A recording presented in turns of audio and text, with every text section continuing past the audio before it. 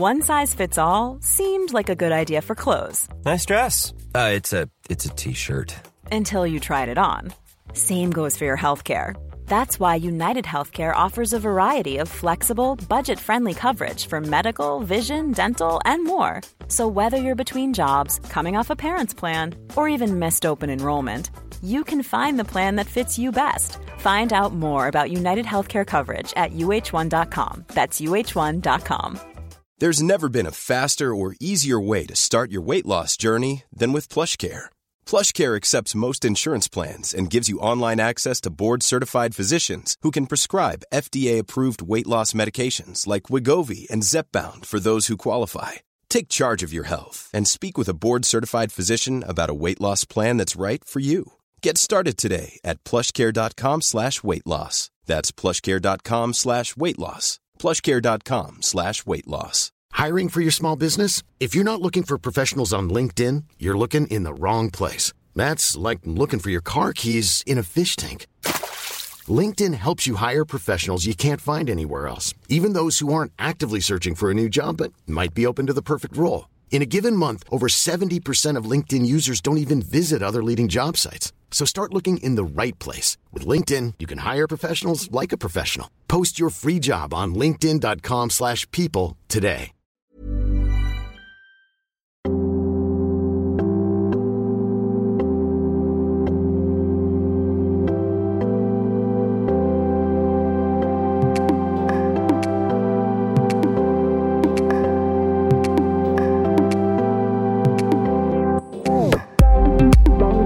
Good morning, good afternoon, and or good evening.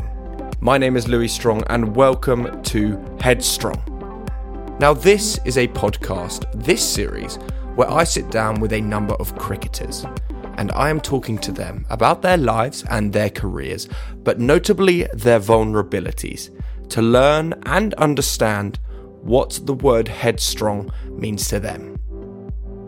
This series is coined an innings with, and as I mentioned, I am exclusively talking to cricketers only. In that regard, we are supporting the wonderful charity, the Ruth Strauss Foundation, which is a firm foot in the cricketing world. To donate £10 to the Ruth Strauss Foundation, text 70191, writing RSF10. This series is also sponsored by McGill and Partners and Ascot Group. Thank you for your continued support. Now on this episode of Headstrong, I am joined by one of England's most prominent talents, Ollie Pope. We sat down a couple of months ago to have a chat about his time last year in England bubbles and how his experience in the England setup has been to date. He is still a very young man and has the world at his feet, in particular the England camp. We talked about how Ollie got into cricket and indeed where he has struggled and how he can focus his own mindset to really get the best out of himself. So I really hope you enjoyed this episode. Ollie, thank you very much for taking the time to have a chat with me today on Headstrong. It's great to get you on the series. No worries. Good to be here. Thanks for having me. I've got to say, I'm talking to you now whilst you're out in Sri Lanka. You're sat there in quarantine, probably sick of the hotel room that you're in. And it's been an interesting year, no doubt, to look back on. But there's a test squad out there in Sri Lanka. It's been announced, and there's, apart from yourself, some key individuals that are missing, including the likes of some staples now in the test team, Ben Stokes, notably, and Jofra. What is it like having some of those key components missing from such a key squad? It's obviously we're at a disadvantage because not only are they obviously ridiculous cricketers, they're also big influences in the changing room, whether that be Stokesy being a real leader in the way he sort of trains, the way he fields, and just being a leader in the group, or just Jofra's sort of aura that he's got, or his just the fact that he can bowl about 95 miles an hour is obviously we'll miss that as well. But at the same time, we played without them both at times in the summer, and we were successful in the summer without them too. obviously probably would have been more successful with them, I'm sure. But we've got other great leaders within that group. Obviously, Joe Root, the captain, and guys like Josh Butler who step up and sort of, especially if someone like Stokesy isn't there, someone like Josh they'll probably be a bit more on his shoulders in terms of the leadership point of view. But there's still definitely enough leaders here to sort of provide that correct environment that we're looking for. You're slight disadvantage being injured, so that's obviously a bit more challenging. But the two players that I mentioned previously, they've kind of been left out by the management, so to speak, probably for resting, I would imagine. And it's key, fundamentally, especially after the summer that we've had, to take a break from the game and kind of recharge those batteries, because it's been cricket orientated, living and breathing cricket, and that must be exhausting. Absolutely. It must be key for these players. Yeah, absolutely. I think those guys, they went obviously to the IPL. When you're playing all three formats for England, it's obviously going to take its toll on you. And I think the bubbles that we're in at the moment do sort of make everything that a bit more intense. And I think having these little breaks away from the game, obviously it's not ideal. We want them playing the whole time, but having these breaks are really important just to get that hunger back. I've obviously now had a few, unfortunately because of my shoulder, and obviously COVID as well at the start of the year. But I find those, when you do get a sort of month or so off, even when the other guys are playing, you realise how much you enjoy the game, and you can train. Obviously, you're not training physically, but you can train sort of your mind a little bit and learn a few things about yourself and know what's going to make you successful going forward. So you can use these periods of rest to a good advantage. Yeah, definitely. You take that time to revitalise, and particularly with the news of Ben's father, particularly, our hearts go out to him and his family. But I think that's so important as well, to have that time off, to almost have a break from the game. As you say, it is great to work on your mentality for the game, but also it's important to acknowledge that, whilst your life is cricket, a lot of the time it's important to switch off and remember that there are also more important things going on, for sure. Yeah, absolutely. I think, like you said, with Stokesy's father, that's a massive part of that. It makes you step back and realise, oh, geez, what we're doing at the moment isn't the be all and end all. It's what we love and we do. But yeah, it does make you realise bigger things are going on. Most definitely. For yourself, as you just said, and as everyone knows, you had your operation on your shoulder about 4 months ago, am I right? Yeah, about 4 months now. And, shoulders are notoriously difficult things to, rehabilitate. How has that recovery been, and how's that journey been? I imagine you spent a lot of time in the gym working on strength and conditioning and just getting back full movement and strength, right? Yeah, pretty much. I did it last year as well, at the start of last summer, and had a keyhole surgery. So they reattached what they call the labrum, and that was about 3 months, pretty smooth. Got back playing a couple of weeks earlier than I thought, and then about a year later, obviously, basically did the same injury. So I could have had the same op. I could have left it, which probably wouldn't have been the right idea. But they basically cut a bit of bone, moved it to the front of my shoulder, and have told me now that it'll be stronger than my right. So I've got to trust that firstly. But yeah, the last 4 months they've been long. They've been pretty tough at times, to be honest, when it's just you in the gym all for four, especially in COVID. It's obviously a nice way to get out the house for a bit, but there's not other people really at the gym. There's not really much to go and do after. So you sort of spend 3 or 4 hours in every morning just doing pretty tedious work a lot of the time. So it can be quite repetitive. But yeah, that's basically, I've been trying to stay fit, keep the shoulder well, and just trying to build up that strength and range. Something that I know that I've talked about with like a few other people, not necessarily in the cricket world, but just generally in sport, it's very difficult seeing your teammates and players who are then also your friends who are still training and you're not able to. How do you cope and manage with that? Because that must be incredibly frustrating, despite knowing that you can't actually do anything about the physical playing part of it apart from try and rehabilitate. How difficult is that for you mentally? Yeah, I found it tougher probably first time round because it was middle of the season, the boys were playing, and I was eager. I wanted to get back into the England side. I wanted to be scoring runs for Surrey.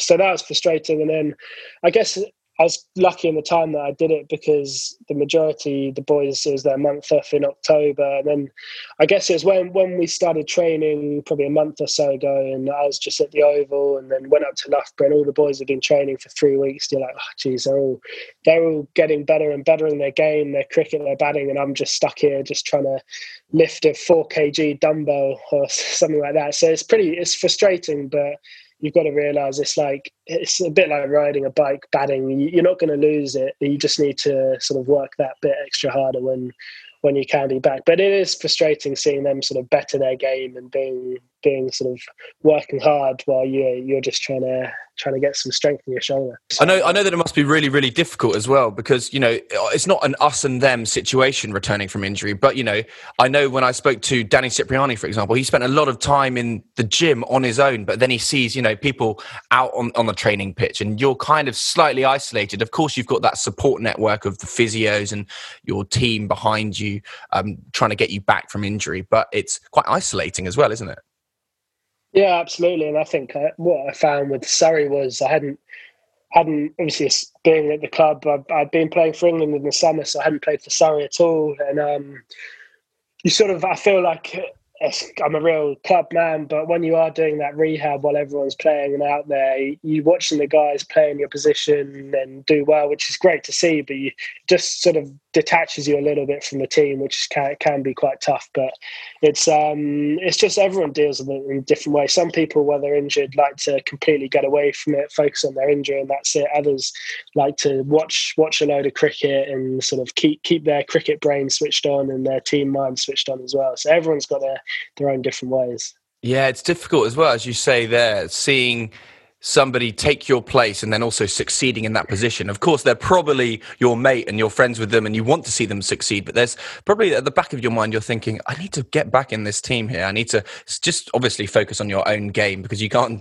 change how somebody else plays. But that must be kind of I don't know. How would you describe that sort of emotion? It's kind of one that you don't really want to have, but it probably does just subconsciously creep in.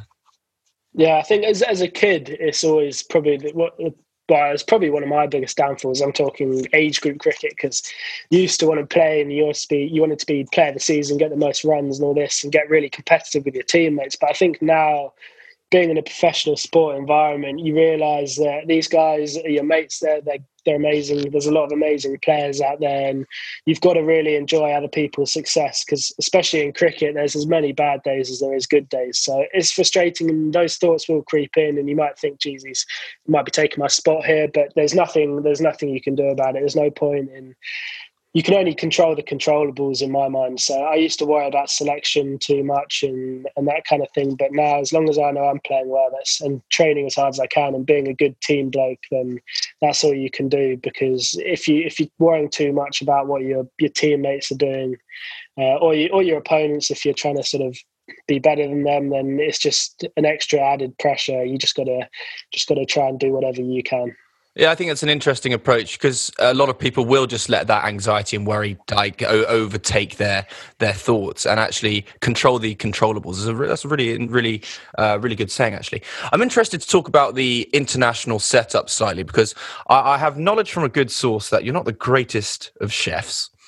That you may not be the best cook in the world, and I would like you to confirm or deny this, but I'm pretty sure your nutritionist might be supplying your food when you were back in your rehab stages. Yeah, pretty much. Yeah, I'm a useless cook. In the summer, I tried it. Tried some Mindful Chef, so they're sending me. But even that was too hard. And living on your own as well, it made things pretty tough. So the nutritionist sourced it's not fast food. It's basically ready meals, very healthy ready meals, and they were good. And that was going to plan until I ate some chicken. That was accidentally 5 days off. No. So I even managed to ruin that. So I'm best just sorting out delivery and getting that there. It's my safest bet at the minute. Well, yeah, if they're looking for sponsorship inquiries. Yeah, exactly. Well, let's leave injuries aside now, and it's incredibly exciting because just at the end of 2020, I mean, you must be delighted now to have that England contract. like in the locker, signed on the dotted line. And that guarantees your international cricket, which is fantastic. And it's exciting to see, hopefully, you out in the middle this year and beyond. Would you say that the Test team's in a bit of a transitional phase now? Because there's a few younger players taking central contracts. Where would you stand on that? I think it very much felt like that just before this time last year when we went to New Zealand. I managed to get myself back in the side. We had Zach Crawley on the trip. We had Dom Bess on the trip. Dom Sibley's first trip as well. And obviously Sam was in the side as well. So a lot of young lads in and around the squad. And then we very much said, there were a lot of chats at the time, and we very much said, this is a young squad. We're pretty new together. We've got this vision of how we want to play. We think we've got the right players for it. And we sort of noted down that because of the nature of our squad, there's going to be tough days. There's going to be days where we don't get things quite right, but we're going to be given the backing that, and to be honest, I've stuck by that word as well, which has been great for this last year and a bit or so. And I think that's probably when it felt like the transitional phase started. And obviously they relied on Sibley, Crawley and myself and Dom Bess to go out and put those performances in. Obviously, I think Sam was already on a cost-central contract before then, but he's included, and they needed us to go put in those performances to allow us to get those contracts. And to be awarded them is a great sort of pat on the back and great bit of trust for us, because, yeah, like you said, we played for a year and a bit in that transitional phase, and we've been rewarded. And obviously, we've got a big 12 and a bit months. We've got 4 tests in India after this, 5 at home against India into an Ashes series. So to know that we've got those contracts is nice, to sort of not feel like you've got to look over your shoulder. Obviously, international cricket, you've got to rely on putting performances in each game, but there's a little bit less looking over your shoulder, I guess, the whole time, which is a good thing, which probably works for all camps, really. Yeah, I think probably before that contract came in, there was probably a little bit more of the over-the-shoulder looking. But now at least you can probably have that guaranteed, as you say, these next 12 months with a lot of cricket and a lot of games to look forward to. And actually you can probably just focus on that without the worry of the contracts and where you are in the team, because at least you know you're going to be in the squad. Yeah, exactly. So let's just rewind a little bit, though, because, to get to international cricket, you got to start somewhere. And before you arrived, even on the domestic scene, you went to Cranley School. And I remember playing cricket against Cranley. Has cricket always been in the veins for you? What's your earliest cricket memory? Earliest cricket memory, I remember probably 7 years old, just playing with the old man in the front garden.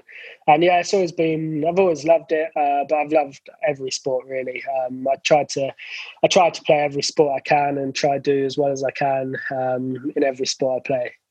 Yeah, there's not a lot else that goes on. Sports being my real strength in my life. There's not many other talents to it. This series is brought to you by 2 magnificent sponsors, Ascot Group and McGill and Partners. Ascot Group is a global specialty insurance and reinsurance group with a record of underwriting excellence and superior claims service. Founded in 2001, the company provides a broad range of property and casualty solutions to customers worldwide through its platforms in London, Bermuda, and the United States.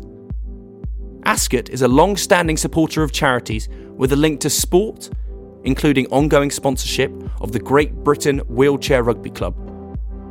With a recent increase in mental health awareness, the company is particularly proud to support Headstrong Season 5 and Innings With, which focuses on the psychological well-being challenges that arise from professional sport. McGill and Partners is a boutique insurance broker helping corporate clients find specialist solutions for their most challenging and complex risks. Growing rapidly since its launch in 2019, the company operates in the UK, Europe, and the United States and prides itself on working with some of the biggest companies in the world. And you can find out more on their website, mcgillpartners.com. McGill and Partners understands high performance and the mental health challenges that can be associated with it, regardless of the industry people are working in. The company is fully committed to their employees' well-being and are delighted to be sponsoring the Headstrong podcast series. It is also delighted to support the Ruth Strauss Foundation. Thank you to these 2 wonderful sponsors.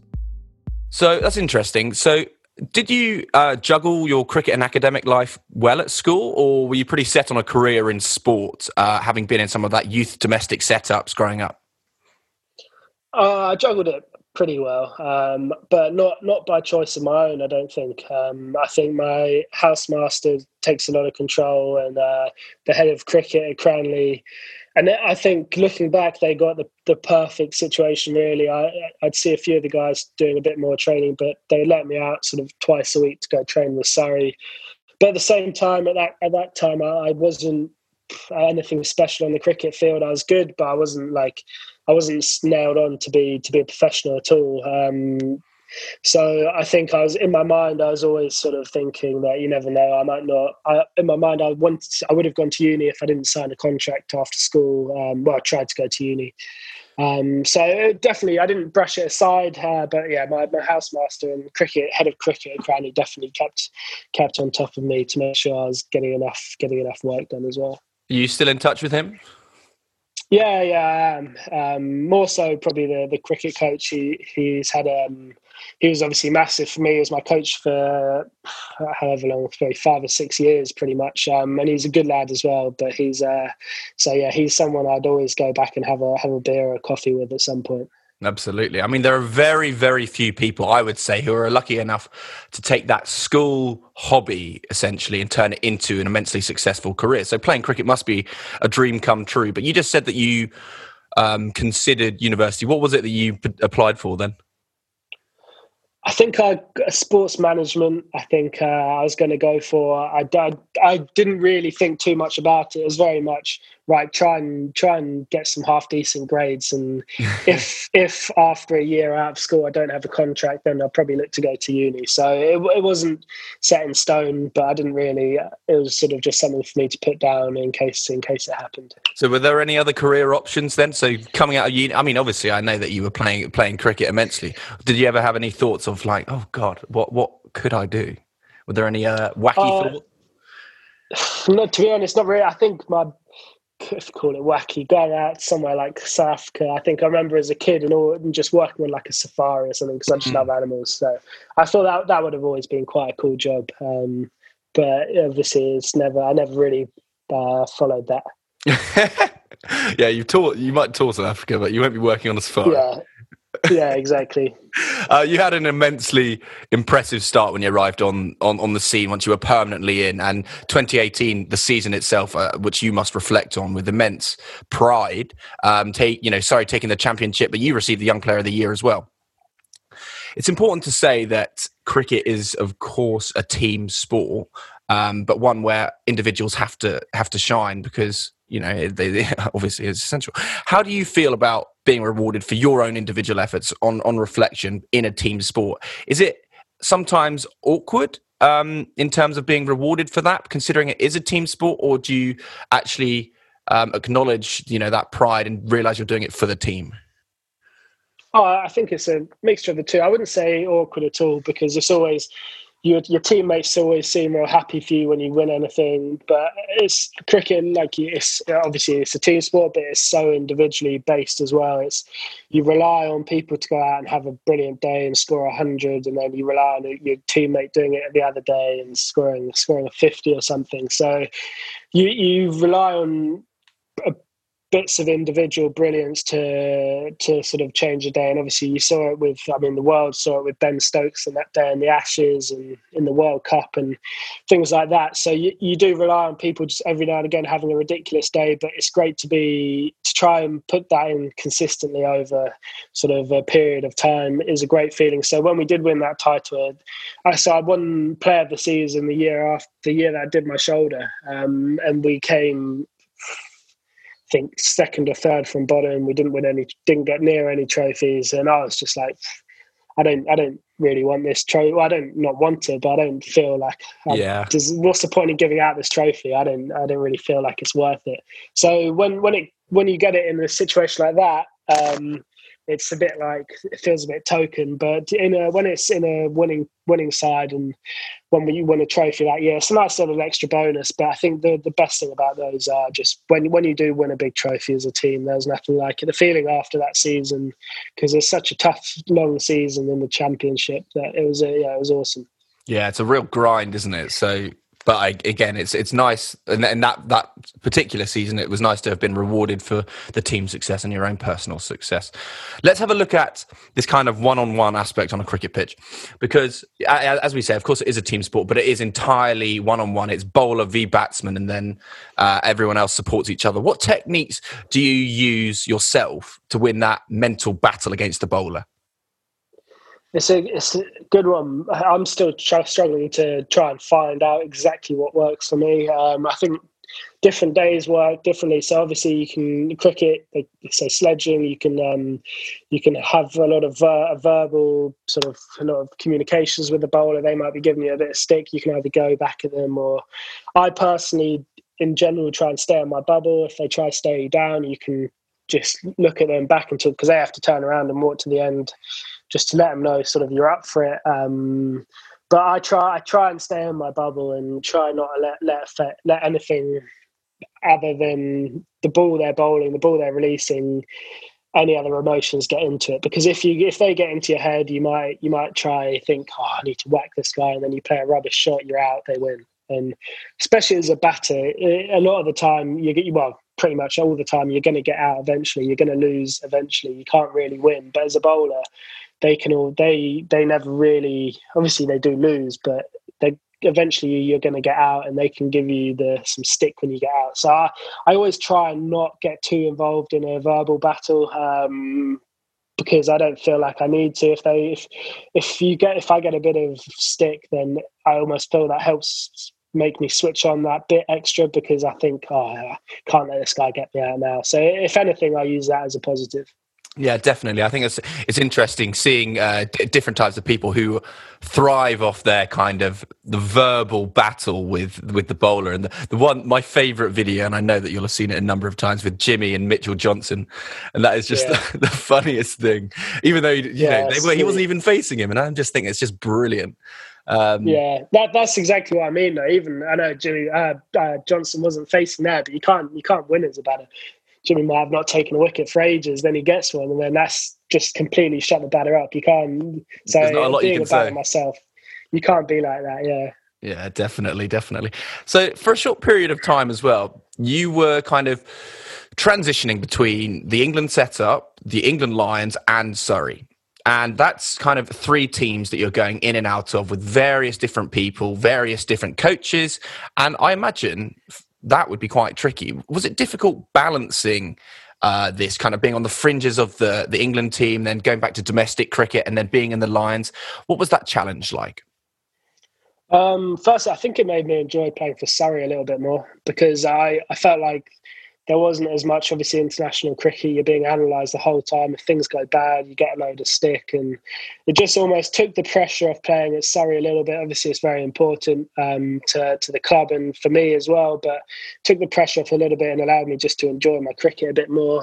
I think working with the different coaches is always an interesting one, because everyone's got their different ideas, especially being a young guy, probably in a team with generally a lot older players, or at the time at least, is everyone wants to have their say and their input. So you've got to try and try and work out what's right for you and what's wrong, because they might say, you should do this with your backlift, and then a different coach would say differently. So it's trying to just work out who you trust, who works best for you, and if you want to listen to these specific coaches, and that's up to you. So that's another challenge in itself. But it's great learning as well, that I feel like now I've been around the England side long enough that I can now take what I've learned from international cricket into Surrey cricket as well. So I can now help the younger guys on the side, and even the team as a whole, if there's anything we do differently as an England side that I think we should bring into the Surrey team as well, then I think that's probably a benefit of the whole thing. Yeah, definitely. I think that's really important as well, and particularly because I wanted to talk to you about the England Lions setup and how important that is probably for younger players looking to break into the main England team. But how does the Lions setup differ from the main team? I haven't spent a massive amount. I think I've only done one. Oh, I've done 2 tours with the Lions away. And I think what they've done well over the last few years is they've tried to make it as similar to the England side as they can. They've got England coach Andy Flower's gone, ex-England coach. Graham Thorpe was the head coach of my first one, obviously England's batting coach. So those guys try and create an international environment to get used to. So when you do make that step up, you're not just like, oh, you're doing this differently, you're doing this differently. So I think that England Lions is, from what I've heard over the years, they've got a lot better at just making it a bit more specific, not necessarily just boot camps and getting fit, but actually just going out there and performing, which is a good thing to have. And every now and again, when I made my debut, we had Alistair Cook was playing, Chris Wokes was playing. So just getting to rub shoulders as a young lad before you make your England debut is really good with those sort of the big dogs as well. It gets you used to it all. I was going to say, it sounds like it's far more inclusive now, which is probably really important to settle some of the youngers' nerves. And that's what I wanted to talk about, because you arrived and you were only 20, and you were probably, I have no doubt, surrounded by some of your cricketing heroes, having watched them growing up. That first time then, I suppose it sounds like you kind of were settled, having played with Wokes and Cookie and the like. But did you find it intimidating that on your debut, or did you just want your cricket to do the talking? Because I know it's difficult to battle out your own mindset and think, it's difficult to take yourself out the situation and realise that you're now playing international cricket with some of the people that I've been watching for 10 years. Yeah, I think the whole week I was at Lords, again, obviously the home of cricket, packed crowd, against India, number 1 side in the world at the time. So it felt all very surreal. And then Sam Curran was playing as well, which was quite nice actually. And I remember there was a good moment at the end. I think it was his 3rd game. And I think we smashed them in the test, which was great. But I was stood at deep square leg, he was stood at fine leg, and we were about to win the game by a good margin. And we just sort of looked around and we were like, this is pretty cool, isn't it? Jimmy Anderson was bowling, both of our sort of one of our heroes when we were younger. Watched him for as long as I can remember. So it felt very surreal, even just walking into a changing room with those guys. And then post game as well, one of my favourite memories is we all walked back to the hotel, and sort of Cook had a beer in his hand in his whites and next to Root, and then I was just there as well. So it was quite cool and pretty surreal after the game as well. But yeah, it felt like a bit of a whirlwind that week, and I was very much trying to enjoy everything that came with the debut, but enjoy playing at Lords for the first time for England. But obviously did create a few more nerves as well. I felt like every camera on the training days were on you, and big media sessions and things like that. So it was trying to sort of take that all in, but then as soon as you're on the pitch, that sort of looks after itself. That stuff doesn't matter, which I did feel as well. So that was good. That's a real pinch yourself moment, that walking back after winning at Lords. That is something that you'll cherish forever, I imagine. I'm curious as well to kind of, I wonder whether it might be slightly after your time now. I must exist, but probably not in the capacity that it did, because team bonding used to be quite a massive thing, maybe more so in the days of maybe Flintoff, where the alcohol might have been more important than the bonding. But what, is there anything specific to the international setup and team bonding now? Because I know that there might be some, more structured approach to it. To be honest, not really. We've got a few we sit down and we talk through the policies that we all sort of stick by. And often at the start of the tour, if we went to New Zealand, for example, last winter, we had a night where we all had some beers, and because we had quite a while to the first training session, helped the jet lag and that kind of thing. So small things like that are good. But I think in cricket it's slightly different, because you spend so much time together. We're away now for 2.5 months altogether. So there's not a specific thing that is required. Obviously, the older guys look out for the young lads and sort of help them in, and if they need a word or an arm around the shoulder just to chat through something, then they will. But there's not anything specific that we do. I've seen like some football clubs, the young lad has to stand and dance on the table or sing and things like that. But there's nothing like that specifically that we do. But think it's just spending as much time as we do with each other. It becomes pretty natural. And it's pretty great to spend some time in the team with some of your great mates, as you say. We're talking about Sam Curran being there, and I've been lucky enough to talk to him as well. And being in these biosecure bubbles as well, it's even more so that you're spending more time with them. So what is it that you do to unwind and maybe detach? We've played a lot of COD, a lot of Warzone. Especially even in these last 2.5 days, my hours have been seriously high. And in the summer, it's the same. When you're in the bubble, it takes up a lot of time. And I'll probably play after this and this evening as well. But it makes it a bit tougher when you're in a bubble. But normal times we'll go out and get a coffee afternoon. I think it was quite nice last summer because we physically couldn't leave the cricket ground itself. So I brought my coffee machine. Chris Wokes had his. So we set up these sort of coffee afternoons and made some nice coffees for the lads and just chilled and put our feet up and things like that. Because there's limited things you can do. At least here we can use the swimming pool, and I think there's a little beach there. I can see one. Hopefully we can use it. So that would be nice to do those things and get out and about. But coffee afternoons in Warzone, and a lot of the lads play quite a bit of cards as well in the evenings, just to sort of unwind and chill. Oh, I've got to ask then, who's got the worst coffee order in the team?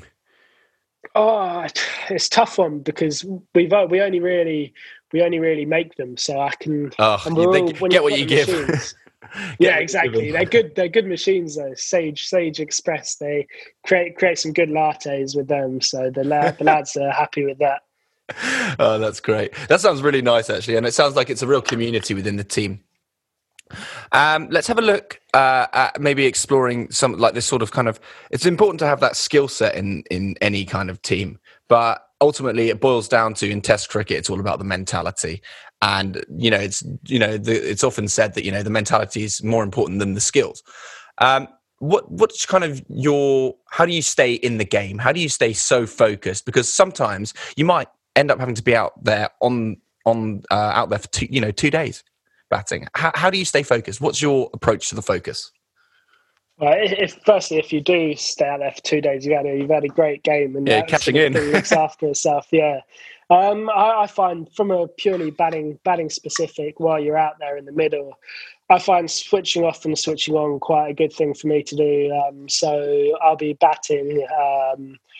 After I face the ball, I'll step to the side of the wicket, and I'll try and, if there's nothing, if I'm sort of into my innings a little bit and I've worked out what the bowler's trying to do and how he's trying to get me out, I might try and just sort of switch off and look at something outside the ground, if there's a mountain there or if there's a big high-rise building, or if not, pick something in the crowd to look at and just try and switch off for that, even if it's 10 seconds, just to allow my mind just to sort of take a relax, and just so I'm not getting too many preconceived ideas into my head, like what's the bowler going to bowl next ball, what's he trying to do here. So it's trying to find the right balance between the two. But I find sort of switching off, switching on, and then so once I've switched off, I step back onto the crease. I scratch my guard, and I'm like, right, I'm back in. And I've got to focus for this 10 seconds, then I get 30 seconds off in a way. And I think that's quite helpful with trying to sort of allow me to switch off the pitch as well, because especially when things don't go your way in cricket and you're away for 2.5 months, there can be some pretty tough times out there. So it's trying to find a way just to stop thinking about it. So it's almost going, you can think about batting for 2 days and then you might get out second ball. So it's trying to think that, right, I'm thinking about this now. That's absolutely fine. It's not going to affect what I do in that split sort of 30 seconds. So all that matters is when I'm out at the crease in that 20 seconds, I can think about whatever now, but that's going to be irrelevant to the outcome. And as long as I'm purely focused in that 20 seconds, then I found that quite a useful method to sort of go by as well, because just to sort of help my mind ease a little bit. It sounds like a really healthy approach. You must also have extreme mental resilience, maybe madness, to play and field at short leg. I mean, I couldn't think of possibly anything worse than putting myself down there. But you've now found yourself at the top of the game playing there. How on earth did you find yourself there? Like, can you remember your first time playing at short leg? Yeah, not really. you get stuck in as a youngster as long as you move well and you're a good fielder. So I did it a little bit for Surrey, managed to get out for Surrey, get into the gully, and then on my debut did it. Got a catch off Coley there, then didn't play for a few years. Hoped I'd sort of go under the radar, but now straight back in. And as soon as you get, it's a confidence thing in there. I mean, I've been fortunate enough so far that I haven't taken any big hits yet. But as soon as I do, that might, even knowing that you're standing a metre away from a guy who's trying to whack the ball as hard as he can, it's just a bit like, is this worth it, lads? But it's just, I see myself fairly agile and a good fielder, so I think I've just been stuck with it for a little bit. And while I'm in there, I'll try to do everything I can to take those catches, but can't say I enjoy it that much in there. I've got to say, you must have get an extra adrenaline boost under there, though, under the helmet. Crikey. Yeah, you've got it. If you're not sort of fired up for it, it's just not a nice place to be. So yeah, you've got to be, as I say, you've got to have a good mindset, definitely, to be under there. Because if you have had a bad day on the pitch and then you've got to go out there and sit under the helmet, that's probably not the place to be. But no, exactly. As we were saying, everyone has bad days on the cricket field, and often probably more so bad days than good days, but everyone remembers the good days rather than the bad days. Who in that England dressing room do you kind of look up to the most and maybe seek advice and help from when things are getting tough? I think all the other batters. I think we batting in Test cricket. I mean, bowling as well, of course, is probably more so on the body though, and then batting on the mind. Just when things don't go your way. Been through tough phases, whether you're Joe Root, you're Ben Stokes, or you're a young lad just coming in. Everyone's gonna go through tough phases and bad form, and go through good form as well. So I like speaking to Joe Root about it, Jos Buttler about it. I think I spoke to Jos quite recently. He's got a great mindset with things. I think, like I spoke about, you can have all these negative thoughts, but it's about, and he goes by that a little bit as well. So the coaches have been through it. Graham Thorpe, he's good to chat to. So it's just anyone really is great to speak to, because everyone's had those highs and those lows, and you can really empathise when someone is going through a low, but really enjoy their success as well. So Joe Root, I think, is great to chat to. He's one of the best in the world. So he's and he just loves batting as well. So he's probably the go-to, him and Jos Buttler. Yeah, he's certainly got that paternal figure and instinct in the dressing room, from what I can see, which is great. Exactly. Just before, as we unwind, it's great to have that kind of support, and we're incredibly proud on Headstrong this season, for the cricket season, to be supporting the Ruth Strauss Foundation, and I know how important that is in the England dressing room and further beyond. So that's really, really great, and I know that that the team do rally around Straussy and the charity, which is really, really positive and immensely challenging as well, particularly as we go into another lockdown here in the UK. So anyone who's listening, please try and reach out in any way possible to help support the foundation, whether you are a cricket fan or not, because of course the foundation is not, stuck and firmly in cricket. It's a foundation that supports everyone from all walks of life, and that's really important. So I know that you'll completely agree with the work that they do as well. How exciting is it going? Have you played in any of the Red Hat days, the Red Days? Yeah, I have actually. Yeah, played. We played against West Indies. I think one of the days was. So obviously, all go out in the red caps, watch a few pretty emotional videos actually as well. And like we said with Stokes' dad, it makes you realise that just before you're about to go play cricket, you're like, oh, geez, that's tough to see. But obviously, it's an amazing foundation. It's great to support it, but it makes you realise that, geez, it's not all about cricket here as well. And I think the guys, obviously the older guys who would have played with Strauss as well, probably get a little bit more sort of touched by it as well, having known her. But yeah, I played in the one against West Indies. Unfortunately, there was obviously no crowd in, so we couldn't really see all the red around the ground. But no, it was a good day to be involved in. I have to say that, I mean, it must still be incredibly powerful without a crowd. And let's hope that this might be the year where we can get some crowds back into some grounds. That'd be really exciting, because I know I certainly miss some live cricket. I know Sky delivers pretty well, but could do with some live action. I asked this question to everybody, Ollie, and it's the final question of the podcast. What does Headstrong mean to you? I I think it's just resilience, and I think it's a way of just trying to deal. I'd use it more dealing with the bad times, especially with cricket, and trying to find the strength within yourself when things don't go your way to stick at it. And I think cricket's obviously use that in life, and I think cricket's a real good way of sort of training that and learning that things aren't going to go your way the whole time. As a batter, you say things, you have as many bad days as you do good days. It's dealing with those bad days and learning from them and trying to take whether you take that into life or just your next innings and sort of coming back from that. And I think that's probably my best example of that. I think that's very insightful. Ollie, thank you so much. I'm wishing you all the best on your recovery. And fingers crossed, we will see some big hits out in India and then back on home soil. And then onwards for the year, basically. And here's to all the England success and you a speedy recovery. So thank you so much. No worries. Cheers. Thank you. We are supporting the Ruth Strauss Foundation with Headstrong and Innings With. Sir Andrew Strauss lost his wife to non-smoking lung cancer in 2018. Just before her death, Ruth and Andrew discussed the idea of setting up a foundation to help other families who would be facing a similar ordeal.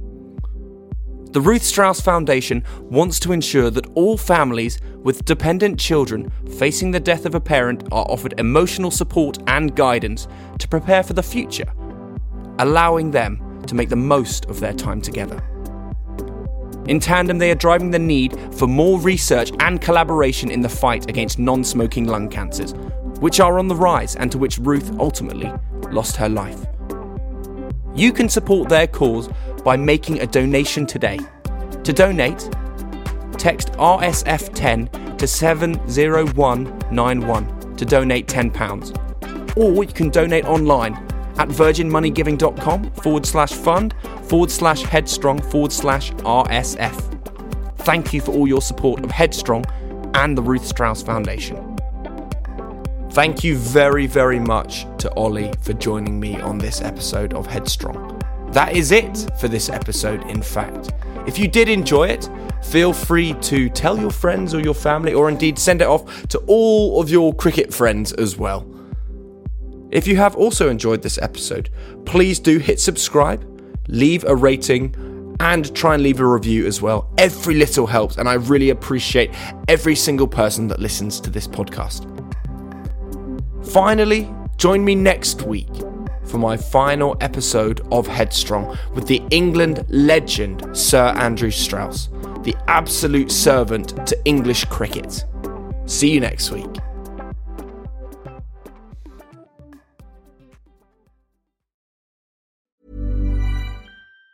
Even on a budget, quality is non-negotiable. That's why Quince is the place to score high-end essentials at 50 to 80% less than similar brands. Get your hands on buttery soft cashmere sweaters from just $60, Italian leather jackets, and so much more. And the best part about Quince, they exclusively partner with factories committed to safe, ethical, and responsible manufacturing. Elevate your style without the elevated price tag with Quince. Go to quince.com/upgrade for free shipping and 365-day returns. Mom deserves the best, and there's no better place to shop for Mother's Day than Whole Foods Market. They're your destination for unbeatable savings, from premium gifts to show-stopping flowers and irresistible desserts. Start by saving 33% with Prime on all body care and candles. Then get a 15-stem bunch of tulips for just $9.99 each with Prime. Round out Mom's menu with festive rosé, irresistible berry chantilly cake, and more special treats. Come celebrate Mother's Day at Whole Foods Market.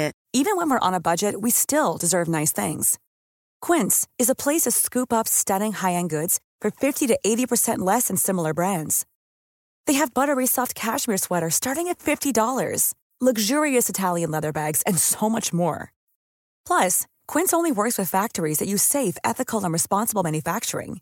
Get the high-end goods you'll love without the high price tag with Quince. Go to quince.com/style for free shipping and 365-day returns.